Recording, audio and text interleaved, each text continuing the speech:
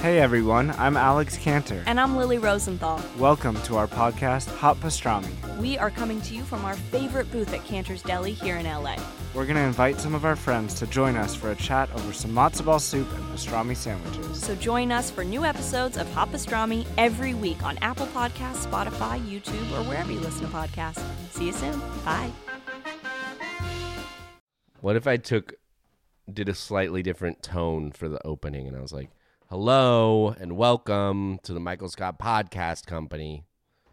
It's a show for fans of The Office, by fans of The Office. I hear what you're saying, but it's hard for me when you use that tone.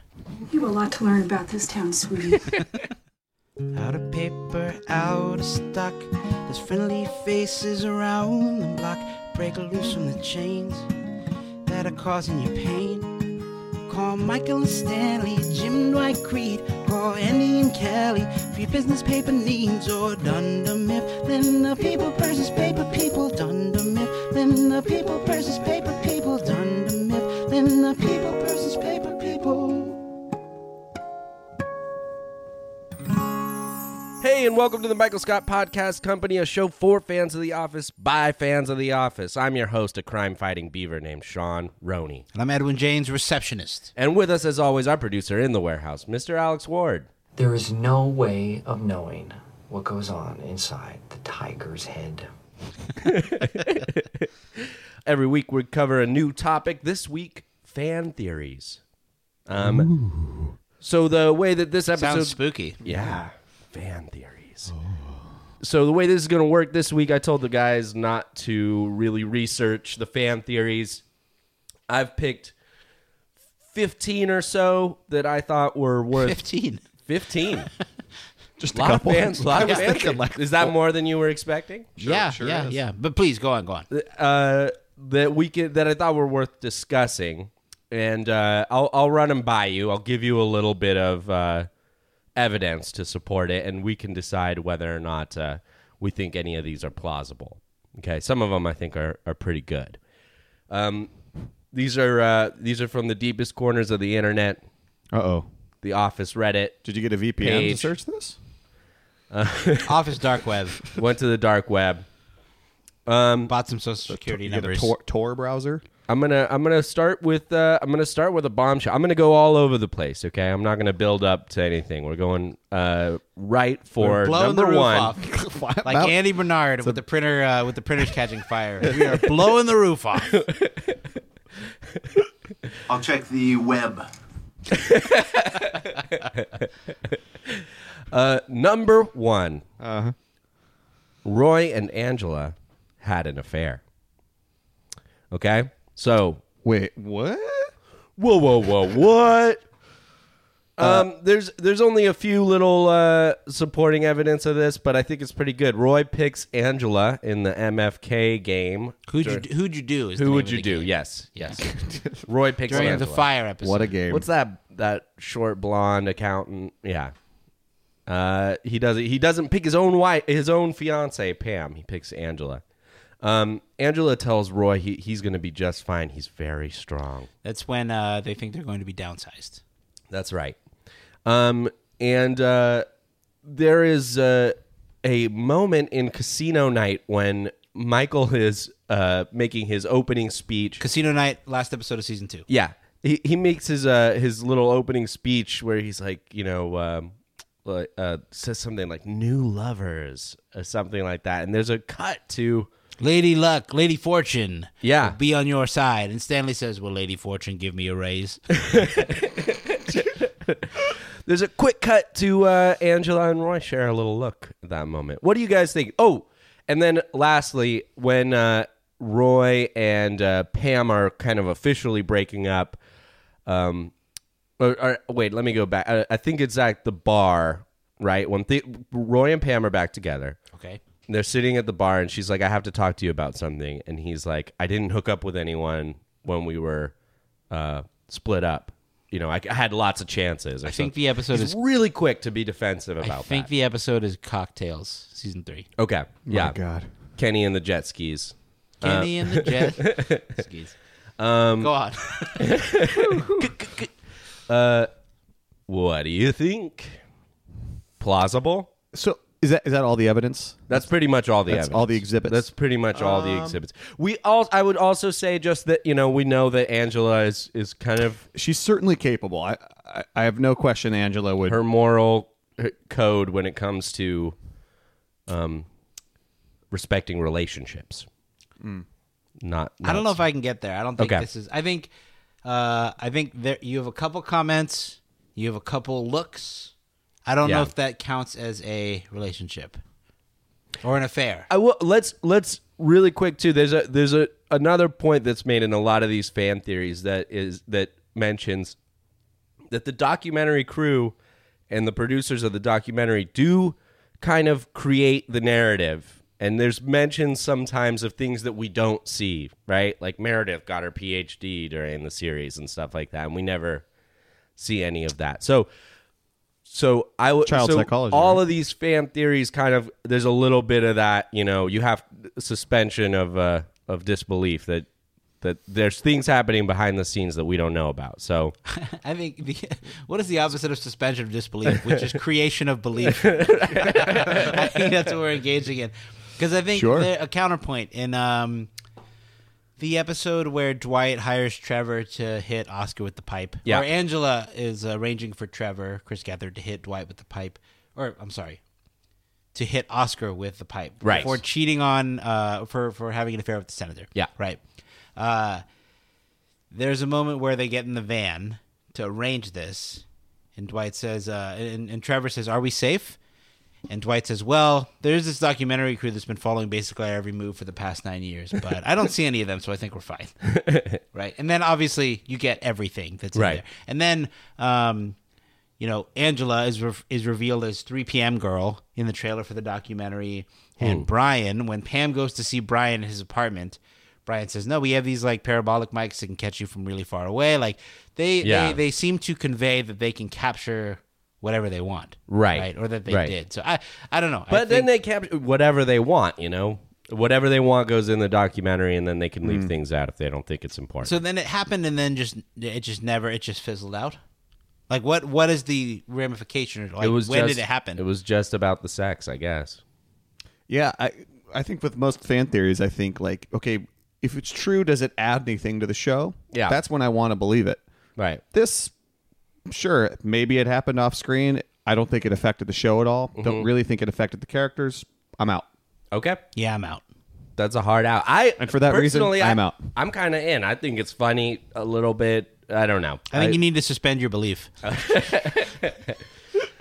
All right, here's another theory. Kevin Malone is a secret genius. Okay? Yeah, Yeah, right. Yes. I kind of agree with your Give it to me. okay. So so this is some of the evidence. Michael makes big mistakes, right? So does Dwight. All these people sometimes make really big mistakes. But we're supposed to believe that Kevin Malone is like the dumbest person in the office. And he doesn't really ever make a big mistake. He spills chili all over. That was a pretty big mistake. Okay. But Doesn't he have a big accounting error that's... at some Angela point- had an accounting error in the webisodes. No, I'm talking in the show. There's some part where like So at the end, when they look at Dwight firing Kevin, one of the new people says, "What is this symbol? I can't make out in the sheet." And Oscar said, "Oh, that's a Clevin. That's a fake number that Kevin would make out to make sure his like accounting would balance." He said, "What a number of times Clevin gets you home by 7." Right. That was his phrasing. So So I mean, when the show starts out, Kevin is or does seem to be actually smart. I mean, he's not as dumb as he is portrayed at the end of the series. Well, for sure. yeah, I mean, Casino Night comes to mind when he's bragging about winning. What was it? That poker competition. It's like deuce to 7, no limit, Texas Hold'em. Like, Right. Yeah. He does, of course, lose to Phyllis, but Then it cuts to him saying, "I suck." yeah. The Trivia Night episode, right? Kevin's team wins, and he answers a lot of questions. He answers that he kind of has question- reasons for yeah. He answers that question about the French movie where Marianne Cotillard exposes herself. A number of times in that movie, yeah. Les Jolies Choses. Yeah, that's true. That's true. He also has a lot of gambling debt. They also, Right. at the end of that trivia episode, they show them at other trivia Losing. nights. Yeah. Yeah, losing badly. And he in a webisode when he tries to take out a loan to pay off his gambling debts. I mean, it's Wait, so not outside secret genius stuff. Right. outside of the fact that he is generally portrayed, Mm-hmm. less intelligent over the course of the show, what is the evidence that Kevin is a secret genius? There's real. I mean, truthfully, I don't really buy this one at all. I think, some people kind of talk about how he applied to be in the warehouse, and Michael put him in accounting, and that Kevin doesn't actually Kevin doesn't actually like being in accounting, so he's fucking with everyone. So here's the thing. When you're talking about secret genius, you know who says the phrase secret genius is Stanley, and he was talking about Michael, right? Because in the episode Branch Wars... kind of secret genius? Sometimes I say crazy things, right? Yeah. So the premise is that Michael, doesn't really bite on the bluff from Stanley. Yeah. Or he does bite on the bluff from Stanley or something. You've been meatball. There we go. Yes, there he is. But he says, is Michael some sort of secret genius? Sometimes I say crazy things, but you look at some of the things that happened with Michael over the course of the show, right? Him putting Ryan in the annex to hire and inspire, right? Good manager and then doesn't fire Toby, people. He hires people and inspires. Toby, the next episode, is driven so crazy by Ryan and Kelly. He says, I don't know if he put Ryan back in the annex to torture me, but if so, genius. His counter to David Wallace when he really has no chips left to play, and he somehow manages to convince a multi-million-dollar buyout in David Wallace's own terms. I mean, well, it's a $60,000 buyout. Right. No, when they hire them back, I get it. You're talking about a multi-million-dollar buyout. Yeah. Sea world. You guys, Oceans. Fish.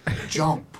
China. He also, when you're talking about Michael Scott's secret genius, he also, his branch begins to perform as soon as they avoid downsizing, right? David Wallace calls him to New York and says, what are you doing right? He calls Michael up in that regard. And then when Michael is a salesman, he's able to poach clients from Dunder Mifflin. He manages to kind of excel or succeed. It's compelling to think that Michael is doing this as an act for the camera crew. Yeah. There's actually a reason he would do that. My favorite part of Is Michael Actually Smart is when at the end he makes the going away gift for Oscar, and then he's like, and he just accepted it. Yeah, he has the lowest opinion of me of anyone. Yeah, you guys have touched on our third When fan me theory. president, they see. I don't think Kevin's a genius. Me neither. But people have said that Michael Scott is also a secret genius, and of course, also talking about that he's a great salesman, that he loves attention, and so he's kind of putting on an act for the camera.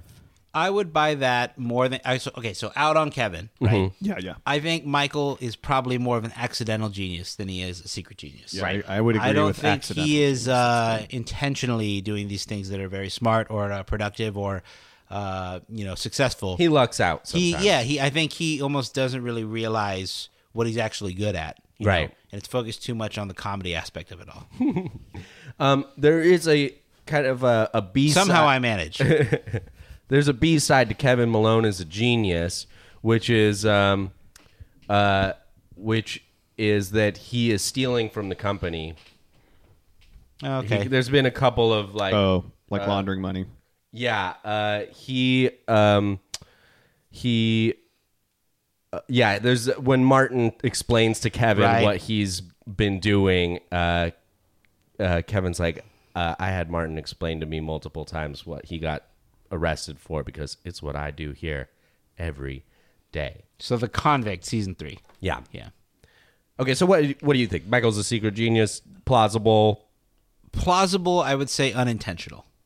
Unintentional genius. Secret genius. Yeah. It's not some scheme. Well, then you throw it in secret again. Unintentional genius. Yeah. I think he has misplaced intelligence. Misplaced intelligence. Okay, that's good. All right, well then let's move on. This one I was not going to include, kind of for reasons that you guys were talking about, does the fan theory kind of give you any better understanding of the show, or like make it more enjoyable in any sort of way. And I was just like, this one is so bizarre that I don't really. But then, okay, here it is. The Office is actually a sitcom written by Jim Halpert. All right, give me some more of that. Okay, Give me some more of that. so- This is the most interesting That's one by tasty. far Okay. so far. So the idea is that I guess there's a few different ways you can look at it, but let's say this is the way I like to look at it. Jim Halpert is actually just a guy who works at this paper company, but he has bigger dreams, and so he's crafted this sitcom that he kind of gets everyone in on to help him with, right? And that he is sort of the star of it. We learn very little about Jim's like life outside of the office. We know a lot about other people. Do you know what I mean? Like, we never make fun of Jim really in the show, in like the office. It doesn't ever make fun of Jim, right? Of course, he's always the one who's always aware and stuff like that. So the documentary is fake. He's giving scripts out to everyone. There's jokes that are written, and like, it's not a real documentary, but it's filmed in their office in Scranton, PA. So when do they work?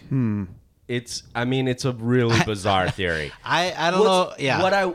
What I was going to say was the reason that I included this one is when you start to watch the show from this perspective, it is different. I don't know. What do you think? Why did this? I got some intrigue budget you? questions. Yeah. I mean, it's a successful show. It's true that if you have to really choose anyone, like who's the vantage point of the show. I mean, Jim is the office. Jim is the audience stand-in. Yeah. He is the surrogate for the audience. That is why throughout the show, when they cut to him, he gives these weird facial expressions to be like, "That's not correct," or "That's funny, right?" Can or you like, believe this? Yeah. Can you believe this? Yeah. Here, I'll read. I'll is read bizarre. something really quick. Yeah. Give us some source material. What comment did this come out of? So, shoot. Never mind. I can't find the thing that I was going to read. But that's that's really all it is. Interesting. It doesn't really explain. I mean, it kind of just says that in the universe of the show, it's not a documentary. Jim Halpert is writing the show and writing the jokes and directing the action. I would be more open to this theory if the camera crew did not get involved at the end of season 9. Yeah. If the camera crew didn't say, if there is at the beginning of season 9, Jim and Pam at the end of the pilot episode, or the end of the cold open for the first episode, I think, take off their mic packs and they say, "Don't you think you have enough content? Like, you've been here for 9 years, right?" And they say, "Well, we're actually just kind of seeing what happens to you guys." It's all part of the show. It's all scripted. The guy behind the camera who's saying that is directed. Is Jim told him to say that? I don't really follow. I know it's really bizarre, and it doesn't really I don't really understand. It doesn't why pass a basic interrogation. It doesn't hold up to even rudimentary questioning. Flimsy alibi. Yeah. It's got nothing. Again, It's true. If you ended the show, if you ended the series with Michael walking away at the airport, maybe that's an interesting theory. But Or I do agree with if you end the show with D'Angelo eating the cake and Dwight turning to Jim and saying, "Oh no," right? Then you could buy it because the camera crew is not involved. You don't have these other if we're to believe that Jim is directing the scenes, then there's a level of the show which is the characters acting for the camera. There's a level of the show where the camera crew is interacting with the actors who are acting for the camera. Yes. And then another level behind that where Jim is still conducting all the action. And if that's the case, I mean, the special effects, the stuntmen, I mean, it's incredible stuff. I mean, then that means that whatever actor's playing Dwight in this universe, really got hit by a car, hit his head super hard, threw up all over the car. Right. Meredith got hit by, he's asking, these are some real stunts that were getting pulled off. I mean, you could say that. Dwight he crashed wrote his that- car and then he made that first season on a shoestring budget, and then got some feedback. And then Steve yeah, Carell's too fat. NBC was like, "This is good stuff. We can send you some more money, and you keep making this show." So the Guys, idea Halpert is is that Ricky Jim is creating and writing the show for NBC, and then 9 seasons later, there's another storyline where the TV show actually airs on another fictional network, and they all watch trailers for Getting it. pretty meta. Like I said, when I read this, I was like, why? Who cares? What does that even do to help you watch the show? But when you watch it from this perspective, I gotta say, I was starting to think, You know what I'd find more believable? Switch Jim for Ryan. Oh, that makes more sense. Because Ryan's out at the end of season 9. He writes himself out. Writes himself out, and then all that stuff happens. Ryan is a weird, why is he their character a lot of the time, and his roles. I don't know. I would believe that more. See, Or Kelly and Ryan. If the together end created the show. I mean, it's that's just we're talking about what actually happened. at the end of the finale, it shows a shot of the building, and then it zooms out, and it's in a snow globe, and Ryan picks up the snow globe and shakes it up, sets it on his desk, and then leans back in his chair, puts his hand behind his head, and goes, yeah. Yep. Anyways, are we overlooking the idea that it was all Meredith's dream? They're in limbo. Are you in or out on this one? Out. I want to be in for fun, but I just can't. I understand the idea of it as a fun thought experiment or as a fun way to watch the show. I don't think it tracks over 9 seasons. No. I'm with you there. Yeah. Do you like having to defend all of these for us? Yes. That you have to be the one who is submitting this for our criticism? I was sitting at home reading these, being like, "What?" So yes, and now I have to. Now you have to fight for them all. Yeah, and fight for them, and I will. It's my job. Let's move on. Okay. The Office is actually hell. Stanley's hell. In the episode Stress Relief, Stanley dies of a heart attack. Whoa. And Did I stutter? and from that point on, we are just living in Stanley's hell. What about before the heart attack?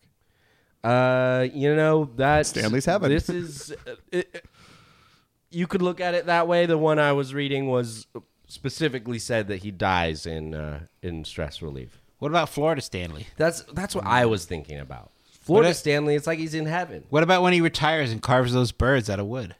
Other people have said I like pretzel day. Other people have said that he's in purgatory, which would kind of explain why sometimes things go okay for Stanley. But you could say Stanley's not such a good guy, right? Has multiple affairs.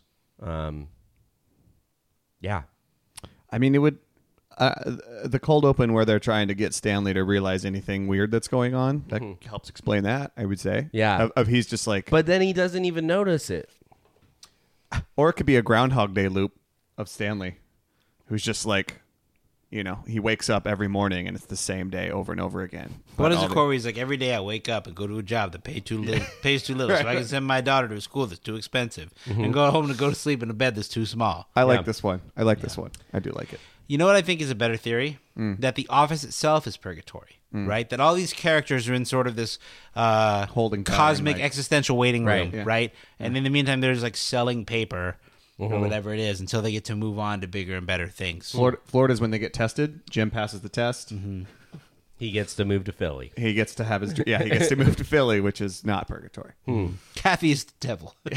Kathy is the devil. No, or Kathy is temptation. Robert California is the devil. Oh, yeah, there you go. That's not true. Robert California is the lizard king. Is that a theory? That Robert California is the devil? Can we talk about that? Ooh. Maybe later. I think I did read something about Robert California that I did not put in this list. What was that? Oh, that Robert California is the Grand Strangler. But I was like, what? I mean, I don't know. And there are no rules to that game.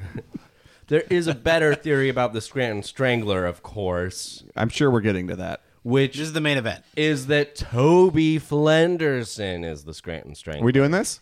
Let's do it. All right. We're moving on. Toby is the Scranton Strangler. Toby brings up that, radon is killing them and asbestos and all these things. And Michael says, you are the silent killer. And Toby says, you'll see. That's just a little Are you opening kidding me? to this. You're telling me the radon is silent but deadly, but you expect me to not make farting noises with my mouth. At first, I thought it was a little ant trap, and then I thought it was one of those discs that when you turn it over, it moves. And the third time I just threw it away because I'd rather die than have to live with this creepy little disc. Oh, wait, Sean, I should have fit this in. All right, bring the theory up again. Okay. Toby Flenderson is the Scranton Strangler. Sir, there has been a murder. Oh, and that- you are a suspect. That was just for you. So that evidence you brought up that's like the strongest one of all of them where he says, you'll see. Yeah, just that little bit. I did see someone included that in their explanation for this theory, and I thought that was great.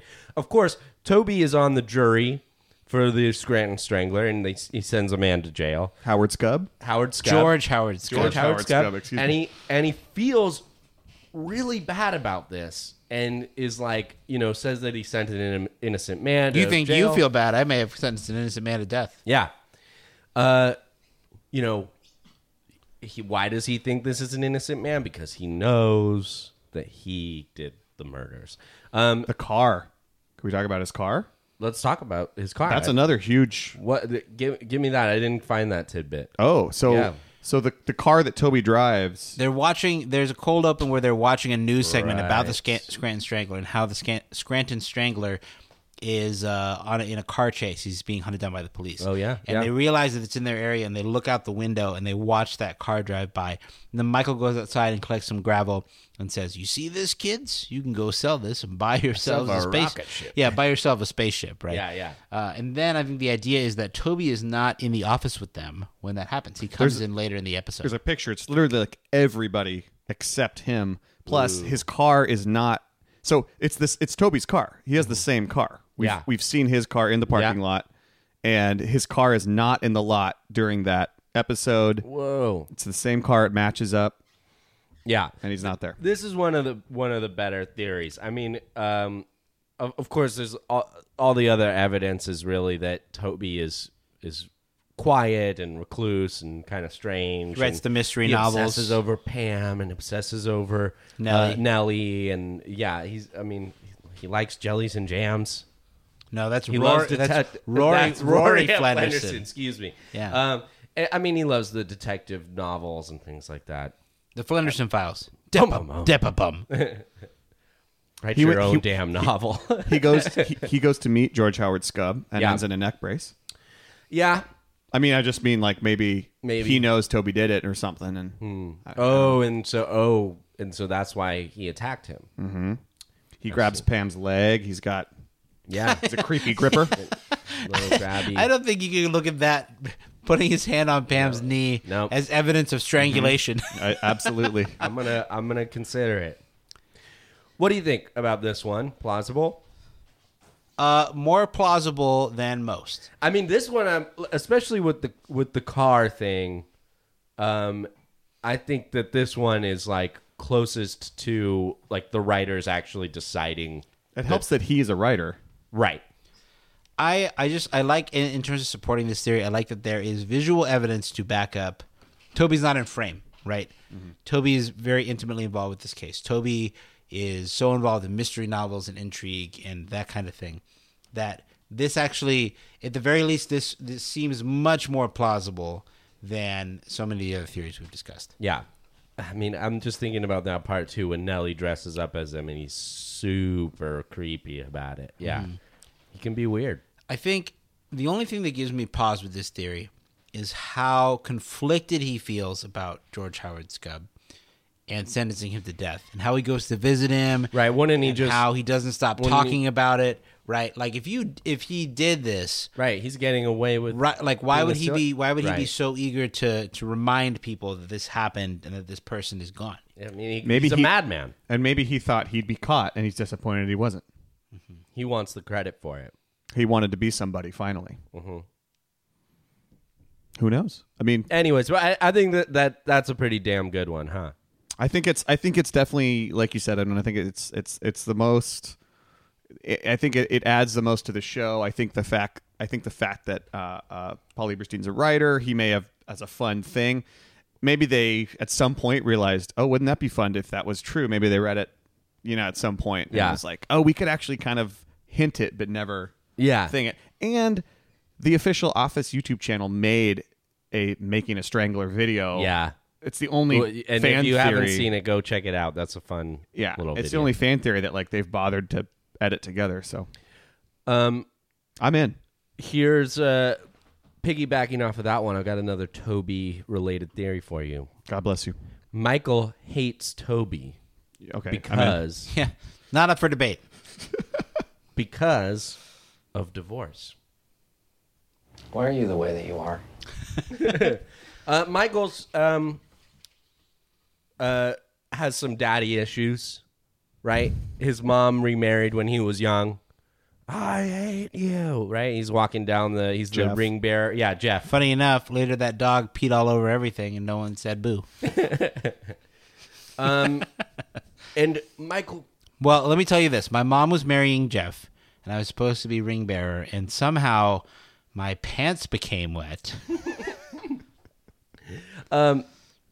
Michael, of course, brings up a lot that Toby's divorced, right? Yeah, Toby is in HR, so he's not really a part of our family. Also, Toby is divorced, so he's not really a part of his family. Right. God, it's so harsh. I was almost like, I thought that was so solid. I was like, that's not even a fan theory. That's just an explanation for something that I never realized. There's before. also a moment in the Hot Girl episode in season 1 where Michael is taking Amy Adams around to meet everyone. And Toby and Katie start to connect over the fact that they both went to Bishop O'Hara. Mm-hmm. And they start to kind of hit it off. And Michael jumps in and says, Toby is divorced. That was really hard for you. And you have a kid. And you had to sleep in your car that one night. Just a hard stop on their conversation. Yeah. I what do you think? I don't know, Toby. Your answer to everything is get divorced. I'm so glad you remember all those quotes because I didn't have time to look them up. Yeah. This is what I'm here for. Right off the cuff. Yeah. This is the only time when this knowledge is useful. So I'm glad that I can use it.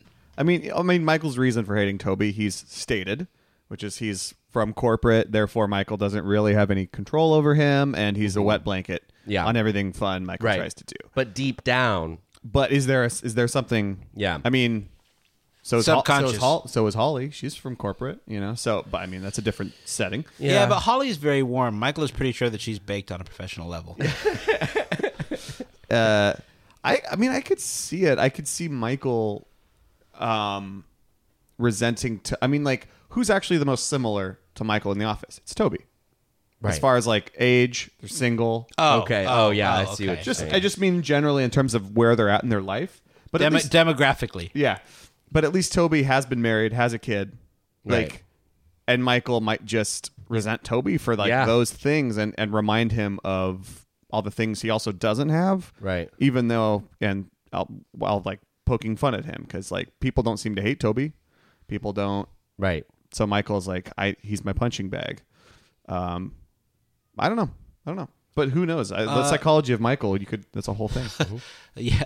A moment that kind of goes along with that is when, during Niagara, when Dwight hooks up with Isabel, Pam's friend, and the next morning, Dwight is eating a universal ton of food. Donor. Yeah, right. Dwight is eating a ton of food, and Michael says, "How can you eat like this?" And Dwight says, "I'm ravenous after a night of lovemaking." And then at the end, he says, "Do you think you'll ever see her again?" And Dwight says, "No, she's she's a dental hygienist from Carbondale. She's a bumpkin, and she makes love like it, or something, something really along those lines." Right? Yeah, very, very mean thing to say. And Michael is he says, "You're not interested in her? You could double date with Jim and Pam. You're not gonna follow up." And Dwight says no. And then Dwight says, "Why don't you ask her out?" And Michael says, "I already have my European girlfriend." And I love the way that he delivers that line because it's almost as if I already have. And then also, I already have my European girlfriend. Right. This fake girlfriend that Michael has made up because Michael is so deeply afraid of ending up alone, right? Right. So just that idea that he resents other people who maybe have found love, but then they can't make it work. Yeah. You know? Yeah. Yeah. Because as Michael says to Jan, he wants the tickle fights, he wants the cuddling, he wants the white picket fence. Yeah, exactly. Right. I want the tickling and the giggling. As another point that looks to the opposite of that, right? Yeah, yeah. When Andy is manager, Toby says something to kind of contradict him, and Andy says, "I'm beginning to see why Michael hated you," and Toby says, "No, Andy, no." No, he says, he didn't. Yeah, he didn't. So I guess there are kind of two ways to see that, but I think that's an interesting thing. I would say it's a very subconscious thing with Michael. Yeah. Here's a fun one. Okay.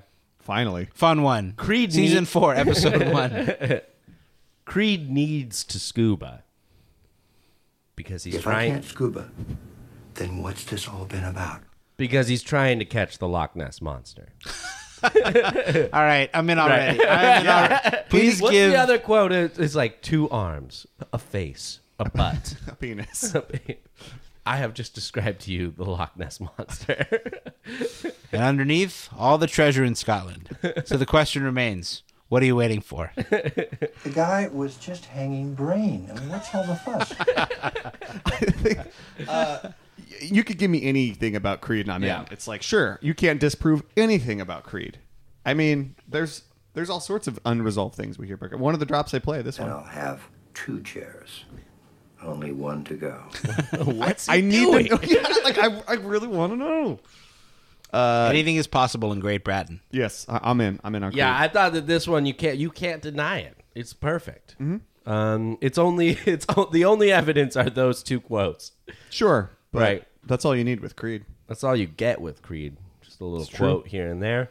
He makes fake licenses. He has a fake identity. He's got a worm guy. He's been living, running from the government for this entire series. That wasn't a tapeworm that Kelly ate. Who's your worm guy? Wow, that's all the Creed drops I got. We got them all out. Dang. Oh, no, this one. That is Northern Lights Cannabis India. It's marijuana. No, it's marijuana. I got to get that drop. Another one that I was like, man, that's not even a fan theory. Creed Bratton is not Creed Bratton, but he pretty much says that. Yeah. Charles Schneider. William Charles Schneider. There he goes. Which I guess is his real name, the actor's real That's name. the real name. Yeah. Yep. So What a character that Jim Halpert wrote, though. yeah, that's one of his best. Yeah, mastermind. It's his grandpa. Okay. Phyllis and Stanley have had an affair. I never had an orgasm until I was 42. As soon as you say a character, I'm just like, what do I got? Evidence, please. Yeah. Most of the evidence is in the finale. Stanley says that over the course of the documentary, he's had 3 affairs, but we only know about 2. Cynthia and Lydia, his nurse. So who's the third? Then there's Phyllis talks about Stanley and is kind of has this moment where she's like, you know, he's a very sweet man. Like people don't know the real Everyone Stanley. thinks he's this big grump. Yeah. They have a certain connection, it seems like, throughout the show, right? You know, just moments like when Stanley's got the sea monster mask on and for Halloween, and Phyllis is like, he wears that so he can sleep. I mean, there's also that moment. I think Phyllis is on the other end of this high five when the episode is business ethics at the beginning of season 5. Just keep bringing the ribs. Just keep the ribs coming. Yeah. And they high five, right? Mm-hmm. There's also a moment where Jim is trying to convince Stanley and Phyllis to cover for him while he goes to Philly in case something comes up with one of his clients.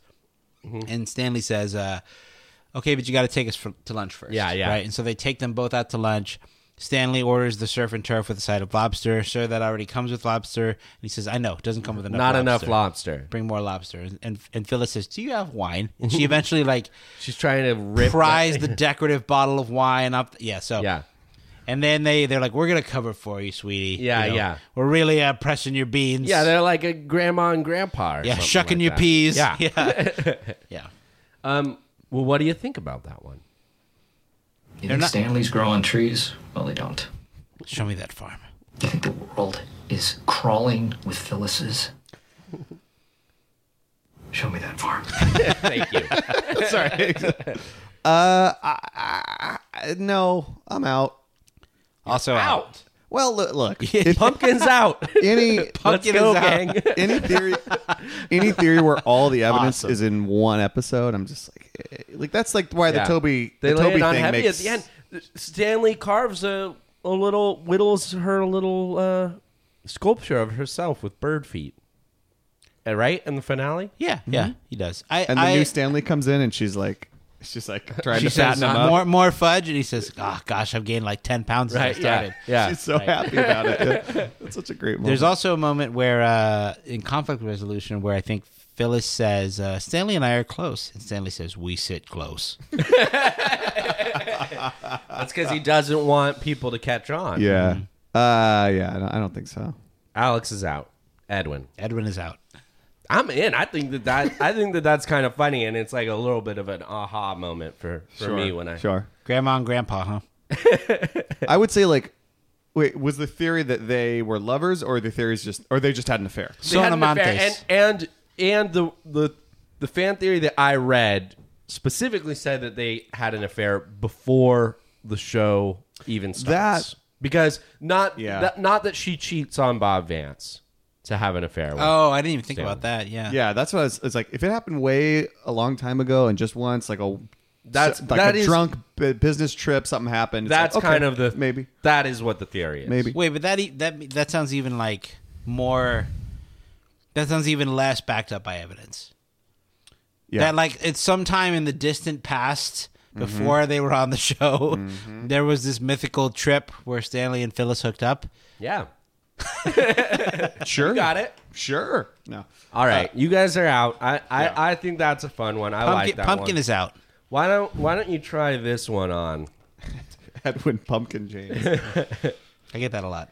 At the end of Casino Night, the finale of season 2. I've seen it. Jim and Pam kiss twice. Yeah. And Pam initiates the second kiss. Okay, so the way that this works is at the end of the episode, we see Jim come upstairs, grab her, kiss her, and then I think they pull off of that kiss, and it's a cut. It's the end of the season. Yeah. Well, it's like yeah. And then when we pick up in season 3, and we see this as a flashback, they pull away, and there's kind of like a Are you drunk? Yeah, I'm not drunk. We're just drunk. Jim I'm not says, drunk. "You're really going to marry this guy?" Yeah. So there's kind of a weird break that in the editing of this that allows that people think that we're actually watching 2 separate kisses, and that Pam was probably the one who initiated the second kiss. I don't know really what value that has beyond just that Pam is even more into it than we already thought. But whatever. You guys You guys remember their first kiss? Of course, at the Dundies. Yeah. And Pam initiates that. Right. She definitely does. So there you go. This, I guess this has a little. This is kind of a Han shot first theory, and does this change? This changes maybe a season of The Office, but at the end of the day, they're still getting married, and I don't know. Right. She's not going to break it off with Roy. Yeah, I don't think it changes the moment. Yeah, because they do the way that Pam says no after Jim asks, "Are you?" He's like, "No, I'm not drunk. Are you drunk?" And she says no, no, I'm not.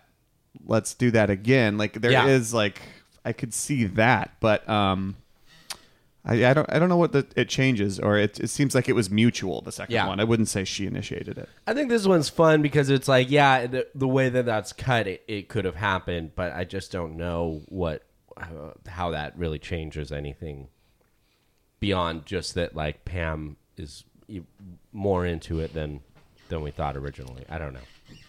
I mean, I think the thing is they're both into it. They're just both very conflicted, and they're with different people at different times. I think it makes it. I think maybe the fact that they both kissed each other in that moment makes it even harder later. You know, that Pam still wanted to marry Roy, and you know, that Jim, when he comes back in season 3, still, you know, hasn't really forgiven her for all that. I don't know. Do you think that Jim is in a position where he needs to forgive her in season 3 when he comes back? No, that's not the. No, but he's kind of mean to it, right? He's not really, or he's not very friendly to her anymore. He's a little distant in terms of. He's very distant. I would agree with that. He's like, look, I made my move. You said no. We're done. Mm-hmm. Right. That's sort of his general vibe of like, don't. Brangelina is with Frangelina. Mm-hmm. The door was open. Here's a non-hypothetical. I'm with Karen. He says that in Phyllis's wedding when he watches Pam leave with Roy, and he looks and he's visibly kind of upset. Yeah. Mm-hmm. What do you think? Plausible? Yeah, no, I think this is by far the most plausible. I think it's a correlation that this is the most plausible with the fact that it impacts the least on the show. Right. I think she allowed the second kiss. I don't know if she necessarily initiated. Right. But I mean, it seems like the kiss was mutual, right? Yeah. Because Jim says, "I want to do that for a long time," and Pam says, "Me too." Right. Right. Jim had an affair in the end of the show with possibly Kathy Sims. So in the last season, we don't see a lot of Jim and Philly. And obviously, like, their marriage is kind of what about him and Daryl rocks. living in that apartment? Him and Daryl could Maybe be. They had a little bunch to drink. They said, "Let's see how it feels." The theory is sort of that, you know, we don't really see a lot of Jim in this last season, and he's kind of an asshole in a lot of ways now. And when they're on stage doing the panel about the documentary, right? They do that like big public appearance. I'm aware. Again, we've seen the whole show. Pam is trying to defend herself, and then Jim jumps in really quick to be like, you know, there were a lot of things going on and blah blah blah. I mean, really, the only angle here is just that the evidence here is just that he is acting strangely in the last season. We don't see a lot of him. Pam is like distraught about their relationship, but it's not entirely clear, like, you know, why. And that the producers of the documentary have helped kind of keep this out of the narrative. What do you think? This conflicts with the Jim is writing a sitcom a little bit. We're back in the real documentary universe. Yeah. Again, there's not really evidence. No, there's not. I especially if you try to bring Kathy into it, I don't think it makes sense. Because you could. A big part of the plot in season 8 is Kathy is very much trying to get with Jim, and she says that on the phone to her friend. Right. And I mean, and the whole thing is Jim trying to fight temptation, right? That's the whole sort of crux of that. Yeah, and it's hard for him. Yeah. But and I think the whole thing in season 9, he's acting weirdly because see, I don't even think Jim was tempted. I think he's just really it's so obvious what she's doing. He's more uncomfortable. And he's just like, that's very fair. I do not want her in my room. That's fair. Yeah. Yeah. This is weird. Yeah. Yeah, I don't know. Yeah, I mean that's fair. a great call out. I think Jim is more uncomfortable than he is tempted. I think it's a very good point. Yeah. I just think in season 9 when they have this conflict, it's less about it's like, Jim is acting strange. It's more like Jim is very clearly sort of outgrowing the life that they have in Scranton, right?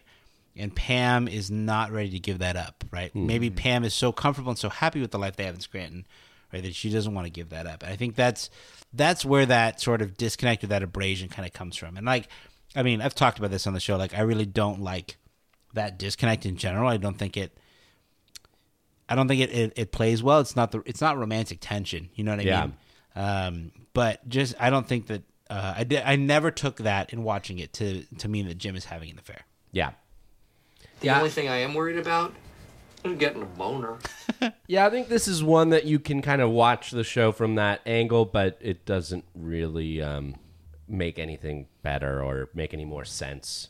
You know what I mean? Yeah, at the end of the day, it's like, if you think Jim's a good guy, Jim's a bad guy. That's really what. Right. It's like, And he's definitely a bad guy. But we could talk about that later. Topic for a future episode. topic for another episode.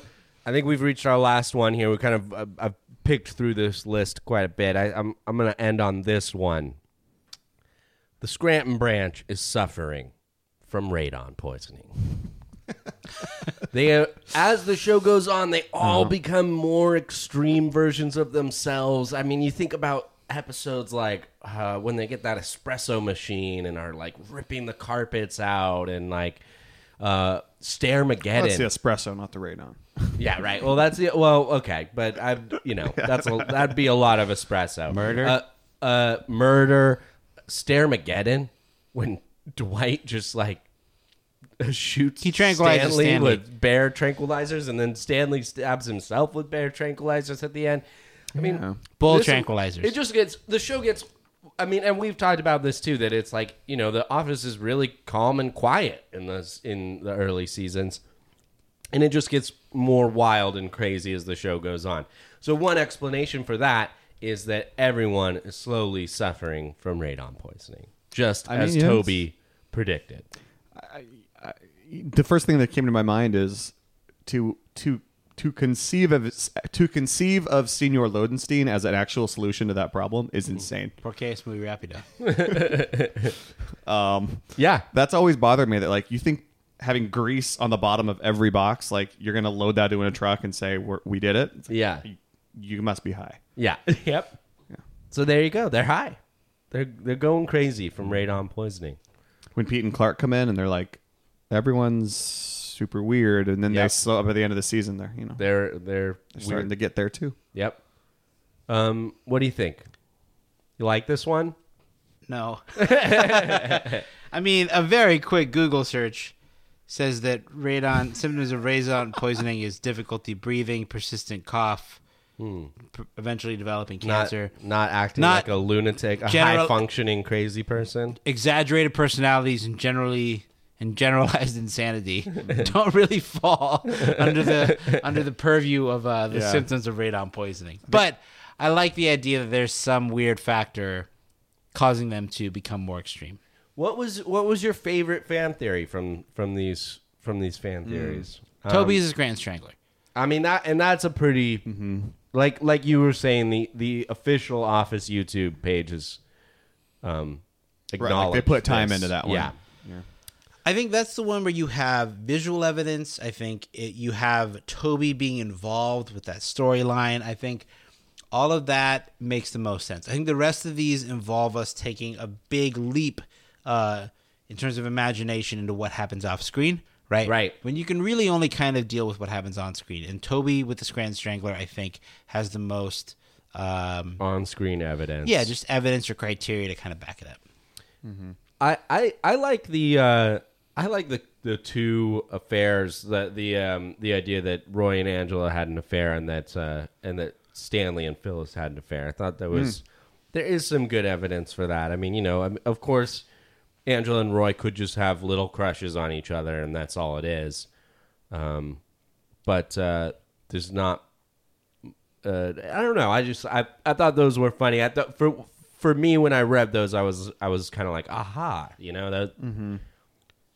hadn't thought about that. I think conceptually, I like Michael as an accidental genius. Yeah, that was mine. Yeah. That's less of a conspiracy theory and more of just like a fun thing to think about. Mm-hmm. And then I think if you want to get existential and very, very conceptual, the idea that the Office is purgatory, and granted, this is something that I kind of threw out there, but like the idea that the Office is purgatory is more fun to think about because so often you hear about Lost, right? Lost is purgatory, and when the plane crashed, they all died, right? But then think about when they go downstairs in the Boys and Girls episode in season 2, Dwight turns to the camera and says, "Remember in Lost when they met the others?" Mm-hmm. Right. And then when Dwight takes Ryan for the salesman initiation, he says, "What is the Dharma Initiative?" Right. Right. A little Lost tie-ins. Yeah, always. I think. Yeah. I think that one's kind of fun to think about. That's a good one. Quick note too. Speaking of Dwight, I mean, We didn't mention Dwight really at all this entire episode, as far as there are 0 fan theories about him, I guess which so. backs up the evidence that he might be the most stable, honest person in the office. I don't think he has many secrets. I don't know about stable. Yeah. Only because he is open to the idea of taking anxiety medication from Nellie in season 9. I guess in season 9. And he attributes his diminished sort of screen presence in season 8 by not getting the manager job to how much martial arts and Krav Maga and meditation he's doing. Right. An hour of meditation at dawn, karate before work, Krav Maga after work, and then meditation at sunset. Yeah. Anyway, I just thought it was interesting that it's like we didn't even talk about Dwight. That's a good Didn't point. Come up, and he's a very main character. Well, to our listeners at home, if you have a fan theory about Dwight or a fan theory about anything or any opinions on these fan theories, you can reach out to us and let us know, and we'd love to hear it. You can hit us up on Facebook. You can hit us up on Twitter at Michael Scott Pod, Instagram, Michael Scott Podcast Company. We have a phone number. I've mentioned this before. I'm going to give you the number again. It's 503-694-9314. Give us a call and leave us a message, and maybe we'll play it on the show and discuss what your opinion is or your fan theory is. I mean, I think that there's more fan theories to be had out there. This is what I could find in a couple of days of researching, but I think there's more that we could come up with. And that was really fun. Yeah. Yeah. Okay, now it's time for a new segment on the show we like to call Conference Room. All right, you know what? That's it. Conference room, 5 minutes. What is conference room? Conference room. This is when we're just gonna talk. We're just gonna pick a short topic to riff on for a little bit. It's not trivia. It's not a main discussion. Today's is sex slang inspired by Office quotes or by The Office. At first, we were just, you know what? I think we actually got this idea from the Office super fan Facebook group. So shout out to the Office super fan Facebook group. I did not look at that thread. I didn't look at that thread. Didn't know it existed. But That's the spirit. It was they said sexual positions. I think we're kind of branching out a little bit further than that. A go-to move, a make-out technique, whatever you want to call it. Yeah, just anything involving romance. Think like the dentist system from It's Always Sunny in Philadelphia. I came with just only a few prepared, but it sounds like you guys came with a lot. And really quickly too, for this segment, just for the future, it's like sometimes we might bring one of us will bring a top 5 list. Maybe we'll have a weird voicemail. We'll just do that one. It's like Something the way quick, Michael, something fun. The way Michael would pull The Office and just be like, "We're talking about this now." We started talking about toilet paper, right? Where do you use toilet paper? Uranus. And then talking about planets, and I think we all learned a little something about how small we are. That's right. I'll start us off. Yeah. With the Concierge Marie. Bang them and kick them out of your hotel room. But keep the shoes for a second. Yeah, keep the Astro Cleaners. That's a good one. It's when you bring someone Astro over. Cleaner. It's a one-night stand, but you keep their shoes. Yeah. Yeah. Edwin? I don't really have logistics or explanations for a lot of these. Okay. But what I lack in quality, I do have in quantity. Okay. So this one is just called the win-win-win. I like that. Yeah, just the threesome that went well. That's right. You have another? I have Well, many okay. others. Rattle off. Give me a 1-2. Milk and sugar. Milk and sugar. I have the blind guy McSqueezy, which is just having sex in a completely pitch black room when you can't see anything at all. That's good. A lot of feeling around. Blind guy McSqueezy. Yeah, that could be a fun little role playing. The women in my improv class hate him. Another one I came up with. No logistics for this one. Yankee swap. That's what makes it fun. Not really sure what that exactly would look like. This is Serenity by Jan. This is just when you set the mood by lighting a bunch of candles. Okay. Oh, hell yeah. I also said the Serenity by Jan, which is when you're dressed in a schoolgirl outfit and then you have a performance review afterwards. All right, guys. I really didn't come prepared with so let's hear them. What do you got? I have the Lone Ranger and Tonto and Bonto. But is a date where you watch a Western movie? I'm just going to make these up. as we go. Okay, I like that. This is when this would be a way that you would like end a first date. If you're not the moment where you're like, kiss. What do we do? It's in that moment you could pull off the Angela, which is a stern look and a handshake. This one is just called Flonkerton, and this is when when you go out with a delegate from Iceland. The Florida Stanley is when you cheat on someone in a convertible. That's good. It's not good While to do. smoking It's a terrible to cigar. do. But it's the Florida Stanley. Listening to Loggins and Messina. This Did one I is say Messina? just margarita karaoke Christmas. Explains itself. Yeah. The fun run is when you eat a fettuccine Alfredo before having sex. Oh my god! I challenge our listeners to pull it off. Let us know how it worked for you. 503-694-9314. How did the fun run? We want to hear about it. This is just banana slings. I have the Bratton, or perhaps the grassroot, which is when another man slips in there. There's really no way of knowing. Well, and then you could have the Great Bratton. This is just take a good look. It's when you do a romantic reading of Joe Bennett's autobiography. I was gonna say that'd be like when Phyllis and Bob just stand there and look at each other's naked bodies without touching. The aggro tourist is when someone reads you Harry Potter after sex. This is just a list, but Shout out to the bee farm. it all goes together. Goat on chicken, chicken on goat, a couple of chickens doing a goat, a couple of pigs watching.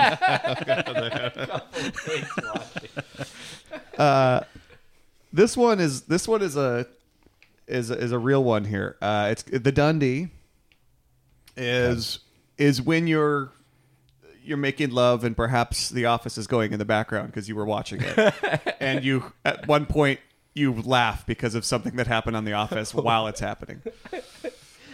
Wait, did you say that's a real one? I just mean that that may or may not have happened in my life, but that's when that happens. You earned a Dundee. That's what you get. That's a good one. When The Office is so good, it distracts you. That's perfect. I have one called Doing the Scar, and it's when you go to the right and you shake that hand. You go to the left, you shake that hand. You make them friends, you tie some yarn, and that's how you do the scar. The Nard Dog. Oh, that's good. Yeah. Okay. It's just when you get a tattoo on your butt. No certain time, just good. whenever. That's good. Yeah. Okay, Edwin. I have this one. It says, and Gaby makes 3. When you have a surprise third, yeah. Just Gabe Lewis joins your. The last one I have is the Senior Lodenstein. Oh, It's that's just when you get all greased up before. Oh my goodness. I have a ton of these with no context. Okay. I'm just going to read them. Yeah, Let's Let's just give it and then give it to us. Ryan's pesto party. Okay. My mom makes the best pesto, and I said, "Hey, Mom, will you make a bunch of pesto? I'm having a pesto party with all my friends." She was like, "Oh, okay." Oh wait, And Phyllis had that certain mom look about her. really quick. I forgot one more. Speaking of Ryan, the woof.com is when you group text all your booty calls at the same time. Oh, that's good. Very good. I like that. BTB, bring that booty. The woof. Bibbity bobbity, give me the sobbity. The Dandy Dale and Fabi McGee. Oh, that's good. Fear is the greatest snowball. Tan almost everywhere. Jan almost everywhere. That's a good. Tee-hee, diary, what a week. Michael's homemade potato salad. Going Mach 5. Yeah, Going Mach 5 is good. Fluffy Fingers. of course. The Battle of Schrute Farms. Oh boy. I am Bacchus, God of Wine. Sandwich delivery for Oscar Martinez.